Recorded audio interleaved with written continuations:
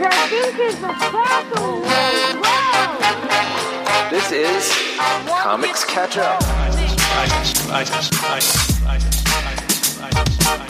twerp, you better not be lying. Come on, my comics again.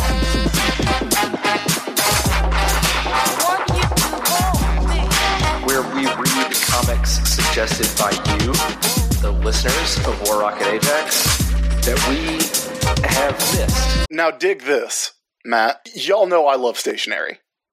Y'all know I love to take notes, I love to write on paper, I love to write in notebooks. Matt, what'd you get me for Christmas this year? I got you notebooks and pens and organizers. Correct. I love it. And I find that it genuinely helps me remember things better as opposed to typing them or like putting them on a text file or whatever. Actually writing something down physically helps me a lot. It helps me organize my thoughts. It helps me get my work done. And ever since I got my new iPad and I got the Apple Pencil with it, I have been doing that on there, and that's great. The only problem I've had with it, it doesn't quite feel like writing on paper, which is a feeling I like. We have the solution to that problem. That's right. Paperlike, as I mentioned at the top of the show, it's a screen protector for your iPad. It uses a proprietary technology called nanodots. With those nanodots, you feel the natural resistance of paper on your iPad screen. It is a paper-like feeling on your iPad. So if you're drawing, if you're taking notes, if you're using your iPad like you would a notebook, here's the way for it to really feel natural. And Chris, I know you love that. You have an iPad, you got a Paperlike, and I'm sure it feels just right for you. It does. It feels great to use. Also, Matt, you know I'm very particular about paper. I have specific brands of notebooks that I will and will not use, and Paperlike feels good on the iPad. They also make accessories for the pencil to make the pencil a little more comfortable to hold. They make accessories to help you clean the iPad as well. They've got it all. The ability to handwrite notes in a digital form is great to begin with, but getting that extra tactile feeling that makes me happy while I do it, that gives me that little dopamine, that little serotonin burst that I like to have, is fantastic. The latest version of the Paperlike is manufactured in Switzerland using high-quality plastic foils designed for maximum picture clarity. You're not going to lose any of the definition of your iPad screen if you put a Paperlike on there. And these foils are developed exclusively for Paperlike products. It also always comes in a set of 2, so you have a spare. Look, we know a lot of artists listen to this show. If you're an artist and you're looking for a way to make drawing on your iPad feel a little bit better, this is how you do it. So, to pick up your Paperlike, head over to paperlike.com/Ajax, click Buy Paperlike, and select your iPad size. From now, right now, until the end of January, Paperlike is also including their Digital Pro Planner bundle at no extra cost for every order placed through the Paperlike store. Plus, shipping is completely free. So if you're ready to do more with your iPad, head over to paperlike.com/Ajax to get started. Hello, everybody, and welcome to Comics Catch Up. This is the spin-off of the spin-off of War Rocket Ajax. This is the spin-off of Every Story Ever, where we catch up on comics that we might have missed out on, or maybe started reading and then fell off of for whatever reason, so that we can get back to that good stuff that we missed while we were busy reading bad comics. That's right. My name is Chris Sims. And I'm Matt Wilson. And you're with me as always. That's right. Yes, I am with you as always. Yeah, we had to read every issue of Doomsday Clock for some reason. Stuck it out with that one. Really stuck it out. I don't think, Chris, that either of us started in on the comic that we're reading this month for Comics Catch Up. It's just one that passed right by our radar, and we're catching up on it. Usually we do a listener poll to determine what we're going to be reading on the show, but this month, because of what's going on in the world and because it's Pride Month, we decided we're just going to read this one. And it's a comic that came out back in, I believe it was 2019, or at least the trade paperback came out in 2019. It is The Wilds by Vita Ayala and with art by Emily Pearson. Yeah, and colors by Marissa Louise and Stelladia. Letters by Jim Campbell, and edited by Danny Lore.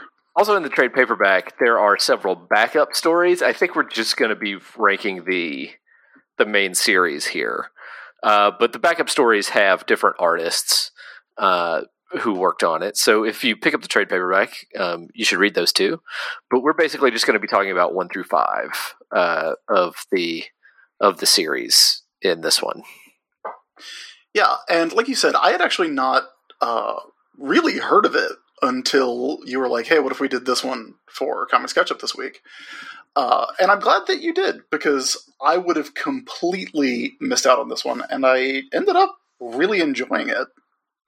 Yeah, it's really enjoyable. Now, to talk about the basic premise of this, because, it is from a smaller independent publisher that, you might see their books on the shelf, but it's just a little bit harder to get the word out about books from publishers like Black Mask. So you may not have heard of it either. So the basic premise is that it's very timely for 2020. It's as though Vita Ayala had a crystal ball with which to see the future. The idea is that a plague swept through the world and killed some people and turned other people into creatures that are not quite zombies, but are sort of zombie-like. Instead of being decomposing, rotting creatures, they basically have flowers growing out of their bodies, flowers in various plants. And they are highly, highly super contagious. So you could pick up the plague from them and then be a person walking around with flowers growing out of your body. Yeah, they're zombies. They're kind of zombies.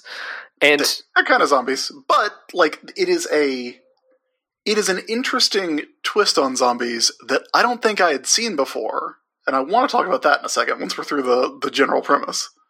Yeah, so because of the plague, society has had to change pretty drastically. People have to live in basically these fortresses. And the different fortresses have different purposes. There's one that's all medical based, where all the medical professionals live and where they do various research. There are different outposts where kind of just regular people live. And then there's sort of the central hub, which is where our lead character, Daisy, whose name is a flower. I caught it. Almost all of the women's names in this are flowers. Yeah. Or plants of some kind. It's a pretty clear, little winky thing, I think, that everybody's name is a flower. Our lead character lives, for the most part, at that central hub. And she has the job of being a runner, which is basically somebody who moves supplies from one outpost to another as needed. And they refer to that central hub all the time as the compound. That's what it's called. It is the compound. And it is basically, just where a lot of the supplies are kept as a place to, run these items back and forth as they are needed. So that's the idea.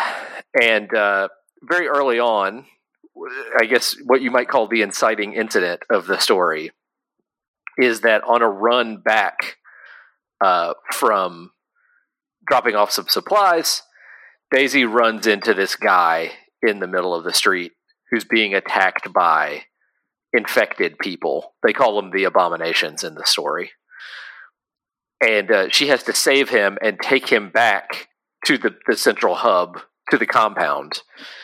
And he turns out to be not just some innocent bystander. He turns out to be something much worse than that. Yeah. It's something that I don't always love, right? Which is a essentially zombie story where man is the real monster. Yeah. But I think it's done pretty well, and it's not like that is not, if you will pardon the pun, that is fertile ground for a good story, I think.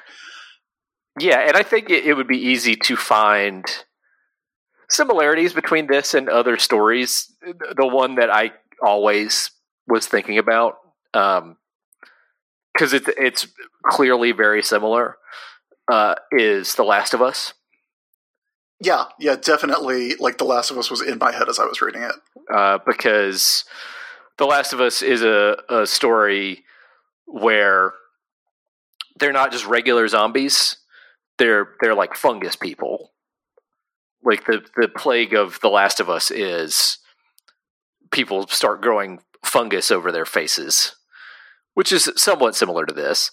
And it also has the plot twist where Ellie in that story, if you haven't played The Last of Us, spoilers for The Last of Us, Ellie gets captured by medical professionals who want to use her immunity as a means to develop a cure for the disease. And that's kind of what happens in this too, because we find out about Daisy having a lover named Heather, who also has a certain kind of immunity to the plague. That's a plant name. That's a plant name, Heather. And she is taken by the guy who we thought was just some kind of like innocent victim of the abominations. Turns out he works for medical. He's like the chief of the medical encampment, and he wants to synthesize a cure from Heather for the disease. Also, he can control the zombies.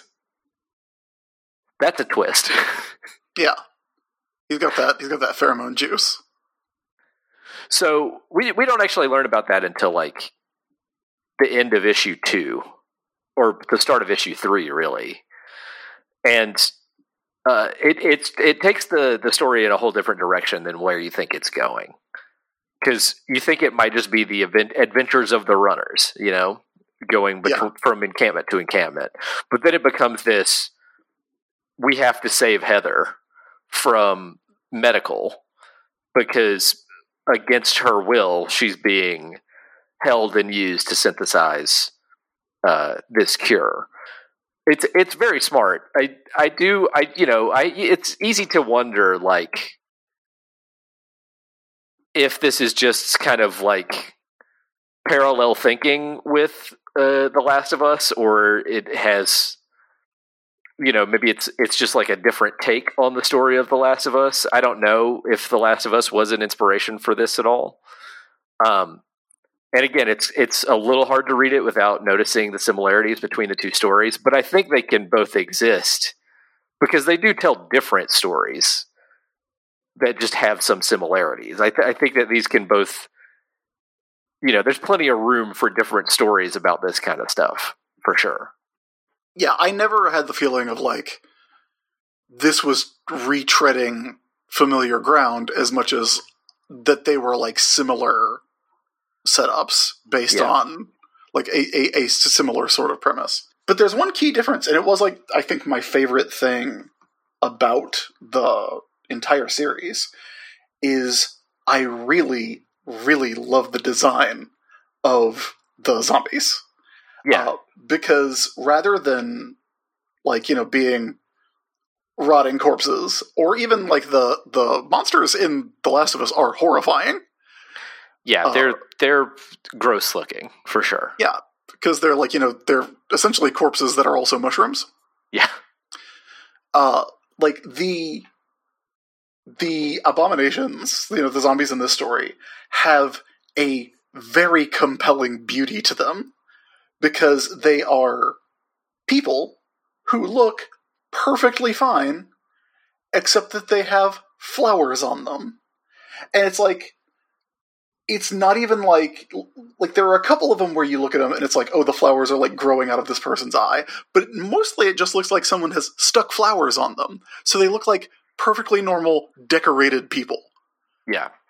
And I thought that was really cool because it gives, especially on the covers, like the covers have an almost like fashion magazine sort of look to them. They're right? gorgeous. Like, yeah.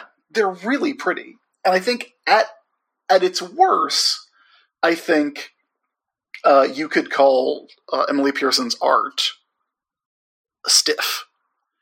Yeah. But at its best, it has that, like, that Jen Bartel sort of, like, posed quality to it, you know? That, like, these are so, you know, such stylized poses that being any... Like they're purposefully posed as still photographs rather than, you know, having the flow of action. But the way that is pulled off with the art and the coloring is like really interesting and I think beautiful when it works really well. Like I want to see more of these monsters because I think it's a very cool design. Yeah, I mean, if I were going to drag Emily Pearson's art in this, which I don't want to because I think I really like it. It's a style you have to get used to, Mm-hmm. but I think if you're used to seeing a certain type of comic art, this art can come off as being, I think stiff's a good word for it. I kept thinking about it looking sort of like the safety guide on an airplane. I think that's actually a pretty good comparison. It's got that sort of scent, like the poses are kind of like that. But I mean, again, I feel like that what's at issue is that this book is trying to tell a very different kind of story. It's not a superhero action story. It's a horror story in a very different kind of setting than we see a lot of horror stories. Because you talk about the choice of the way the monsters look. There's also a really important choice here anytime you see the outside world. Or really the areas where people live. Because we're used to like The Walking Dead, right? Mm-hmm. We're used to horror stories where everything is a total wasteland. Like, all the buildings are run down and gross, and like the outside world is highways with broken down cars and hollowed out buildings.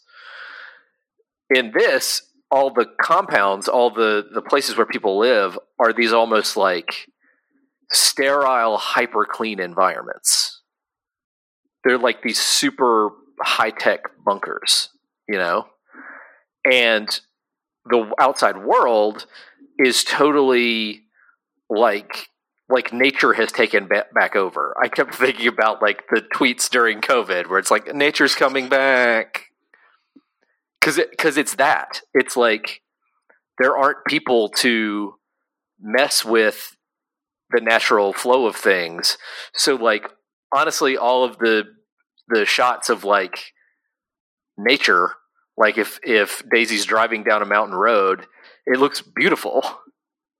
Yeah. Like one of the first images in the comic that really sticks with me is like there's, you know, an empty car on the side of the road. Yeah. With like a family of foxes standing on it, like looking very curious. And it's like, oh, what a pleasant image of the apocalypse.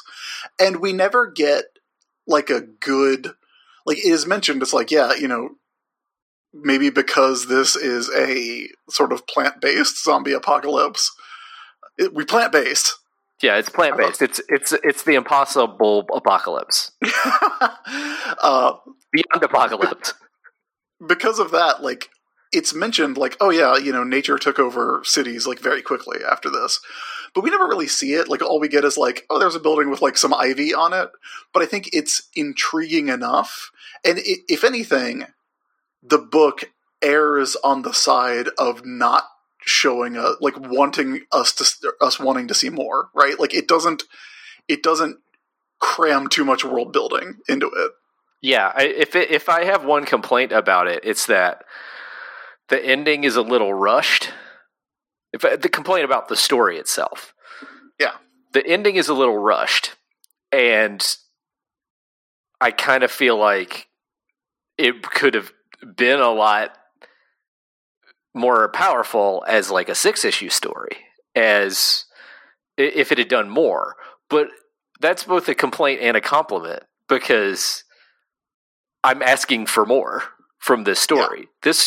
This builds a world that can sustain a lot of stories. And I'm not asking for something that goes on forever, like The Walking Dead. But I think that those backups, to bring those into the conversation, those backups about different runners prove that there's so much that can be done in the world that this sets up, because it is so different from your typical zombie apocalypse. Yeah, and I think if there's like, and again, I really did like it, but if there is like a glaring flaw to this, it's that I feel like the setting has so many different things, but the story doesn't require those. Like, this could be a story in any sort of zombie apocalypse, you know? Like, it has a completely different flavor and a completely different character, which is good, but this could have been an arc of Walking Dead. This could have been, you know, The Last of Us. Not that it's done poorly, but that, like, I want more of them flower zombies. Yeah, I mean, it seems like the intent, and I have no idea what the intent is, or if there's any plan to do anything more with it, but it very much seems like the intent is to build a world where more stories can be told. Yeah, which I hope we do get, because a lot of the stuff that I found really intriguing about it, like Daisy and Heather having the conversation about the nomads, and how, like, things are very different out west, like in the desert, which, you know, obviously it would be. Plants don't grow there. That's why it's a desert. Or it's a different kind of plant, at the very least. Like, I guess people are cactus people out there. That would be extremely dope to see some cactus people. But what is it like? I don't know. Like, I feel like there's stuff that is mentioned that I think is unfortunately more interesting than the ending that we get. Because again, like, it does kind of take on a different. I don't know if rushed is quite the right word for it, but it's definitely like it becomes a different sort of story when they're like, you know, when the action starts at the end. Yeah, and that's not necessarily the part that I think is rushed. I think the raid on Medical takes just long enough. It's the sort of epilogue parts that I think happen a little too fast. There's a lot of it where it's just like, I want to know a lot more about what happens to these characters. Like, obviously Daisy and Heather are the characters that I'm most interested in. But it's also like, so a big part of Daisy, like, well, we see Daisy, Heather, and the little boy that Daisy takes care of, that we learn very early that she takes care of. Like, we see them driving away to go, you know, just get away from the compound, essentially. But it's like, I'm kind of like, okay, but what do they do? And what do the people at the compound do? And how do they deal with the fact that their leader, Smith, has turned out to be like kind of a traitor to them? Not kind of a traitor to them. Yeah, the dude who is like essentially running a company store mine, right? Like, yeah, and the leadership of Medical is in total disarray. Like, if there wasn't one doctor at Medical who, you know, understood that what they were doing was wrong, you know, does she take over Medical? What is happening at Medical now? Like, it leaves a lot of unanswered questions that I think a sequel could definitely answer. Like, it feels like it's a lot of it is setting up a next story, you know? Yeah. And I don't think that's good or bad per se, unless we'd never get the next story. you know? Yeah. I don't think that's a knock on the story. Like, oh, this story could be told in any zombie apocalypse. Is, you know, it is, at the very least, it has all that intriguing stuff as a part of it that I really liked.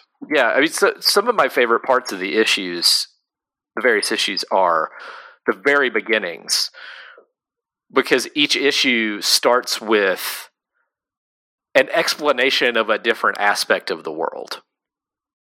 Like, there's one issue that starts completely about, like, people trying to have children post-apocalypse, and how it turned into such a problem, because even seemingly healthy people were having a hard time having kids. Yeah. Or the history of the compound, or, you know, each of the 5 issues starts with some kind of thing that says, like, okay, here's the deal with this part of the world. And it's very well fleshed out. Like, clearly, Vita Ayala didn't just throw this together. Like, they built this world, clearly had some kind of, like, Bible of the world of the wilds that they are meeting out, you know, issue by issue. And there's no, like, huge info dump. It's just, here's some more info. Here's the next thing. And I really like the pacing of that. I think altogether, except for maybe the epilogue being a little too short, the story is paced really well. Yeah, I feel like you could ask them any question about this world and they would have an answer. And even if that is not true, it has that feeling that I think is really important when you're, you know, trying to do a... it always bugs me so much when I read, like, a vampire story, and Garth Ennis has done this, like, a million times, when it's like, hey, you know everything you know about vampires? Throw it out. Here's the real stuff. That happens every time Garth Ennis does a vampire story, which he does frequently. But, like, I like the idea of not having that, but feeling like if I had a question, there would be an answer. Like, it feels like a fleshed out world in that way. Yeah, 100%. And again, I think the structure of kicking off each issue with another, like, here's another thing that you probably need to know about this world, does a really good job. It also makes it a story that, like, one of those stories where if you go back and read it a second time, it's kind of rewarding. Mm-hmm. Because things you're reading when you're reading it the first time, like things in the first issue where you're like, what are they talking about? By the time you finish, you know. Yeah. Like the dialogue from the first issue is informed by knowledge of the whole world.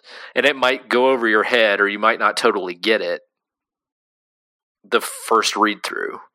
But if you go back again, it all makes sense. I do think it's a little weird that we essentially get, like, we get enough of Daisy's origin, like her backstory, to know what happens, but we don't actually see it until we get to the short stories at the end. Yeah. I mean, it's another thing where it's like, this is begging to be made into more stories. Yeah. It's just like, so there's a lot left on the table. Yeah, very much so. All right, Chris, we've talked about it. Let's rank the Wilds. We talked about The Last of Us, but I feel like the comic that is the comparison that we kind of, like, is unavoidable is the first volume of Walking Dead, right? Like, yeah, very. That is the comic that we have to compare every zombie story to, because it is the most influential and widely read one of the past ever in comics. Well, and let's talk about The Walking Dead for a second, because people love The Walking Dead. The Walking Dead is a zombie story that is also shockingly similar to another zombie story from pop culture that came out not long before it started. Yeah. Because it's almost... It's almost exactly like 28 Days Later. Yeah, when it started, everybody was like, "Oh, this is 28 Days Later." Yeah. Which, hilariously, like I remember reading an interview with Kirkman about how the comic was initially supposed to come out before 28 Days Later was released, but they delayed it to Halloween because they wanted that to be like, it's a big, creepy book. Yeah. But it's cop. Well, I guess 28 Days Later wasn't a cop, but like a person gets injured, is in a hospital, wakes up after a period of time, and it's become Zombie Wasteland in the period when they were in the hospital. That's exactly the same premise, and both of those stories do it. Yeah. And it also turns out in both of those stories that the real monster is people. Like, We Are the Walking Dead is the point of both of those. Yeah. We are the 28 Days Later. We are the Wilds. Like, here's the thing, though. That proves that a story with a very similar premise to another one can go in a vastly different direction. Mm-hmm. And again, because of that, I don't think we should hold similarities to The Last of Us up as a knock against the Wilds. Oh no, I don't think that's. Again, I don't think it's a knock at all. Like the stories end up being very different, if nothing else. So I will say, right now we have Walking Dead Volume 1 at 515 on the list. Again, keep in mind, it's a very top-heavy list. I don't think The Wilds, as a story, is quite as much. It's not as much of like a sea change as The Walking Dead, the first volume of The Walking Dead was. I would be hard pressed to put it above that book, even though like I like the monster designs more. Yeah, I think it should definitely occupy the same neighborhood, though. Yeah, I don't think it's that much measurably below it, But I felt like that was the first thing we had to overcome with that. Yeah, I would agree. I mean, I think this does a lot of the same stuff as the first volume of The Walking Dead, where, like,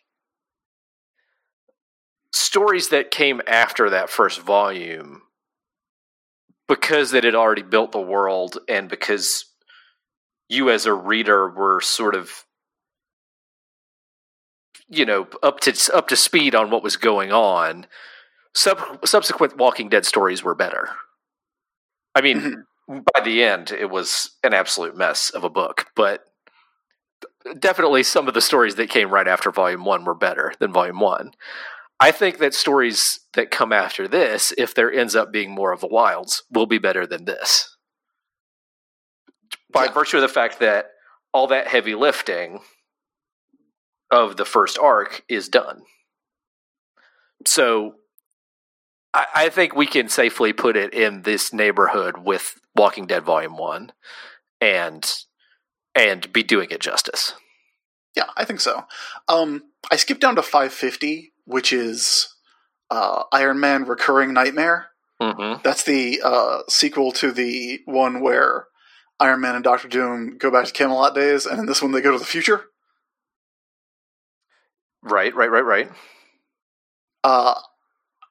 probably it's probably as good as that. Probably as good as that. Yeah. And I think I feel like I like the Scavengers, the Transformers More Than Meets the Eye story more than I like this. But I do think this is probably better than the Alex Nero Green Lantern story, which is above that. So okay, so we're gonna make it the new 550. Well, what do you think? Like, looking up from that, do you see anything that sticks out as being? Well, at 546 we have Marvel Zombies 3, which is another, I think, important, interesting point of comparison.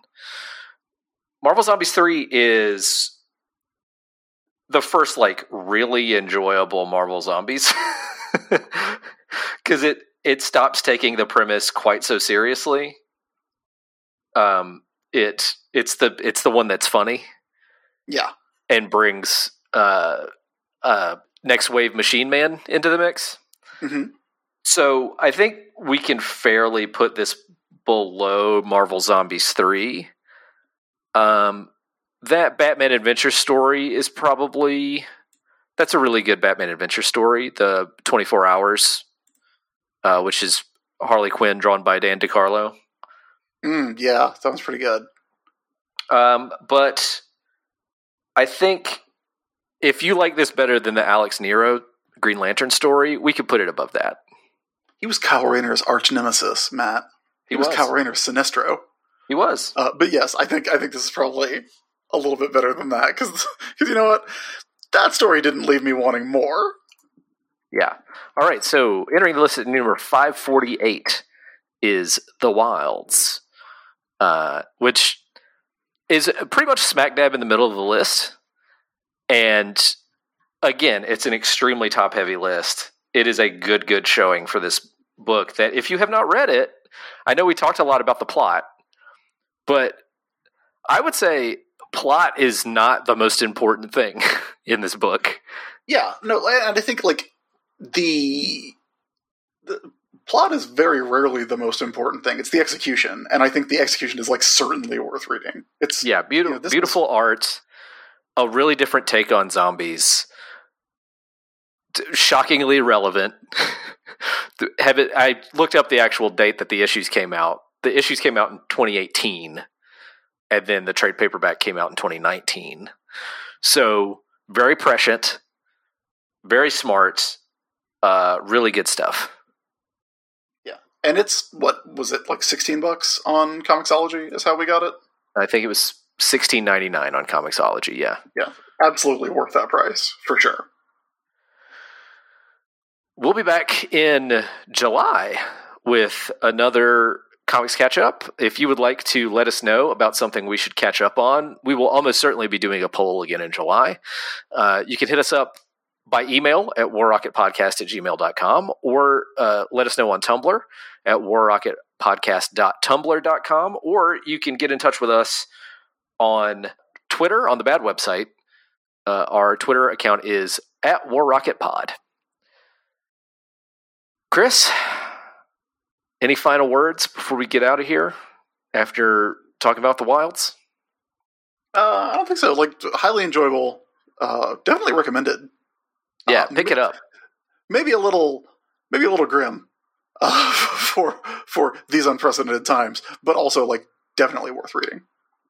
Absolutely. It's, you know, if you don't want to read about a plague, I get it, but it is relevant and good, and also different enough from our world that you don't have to think about it the whole time.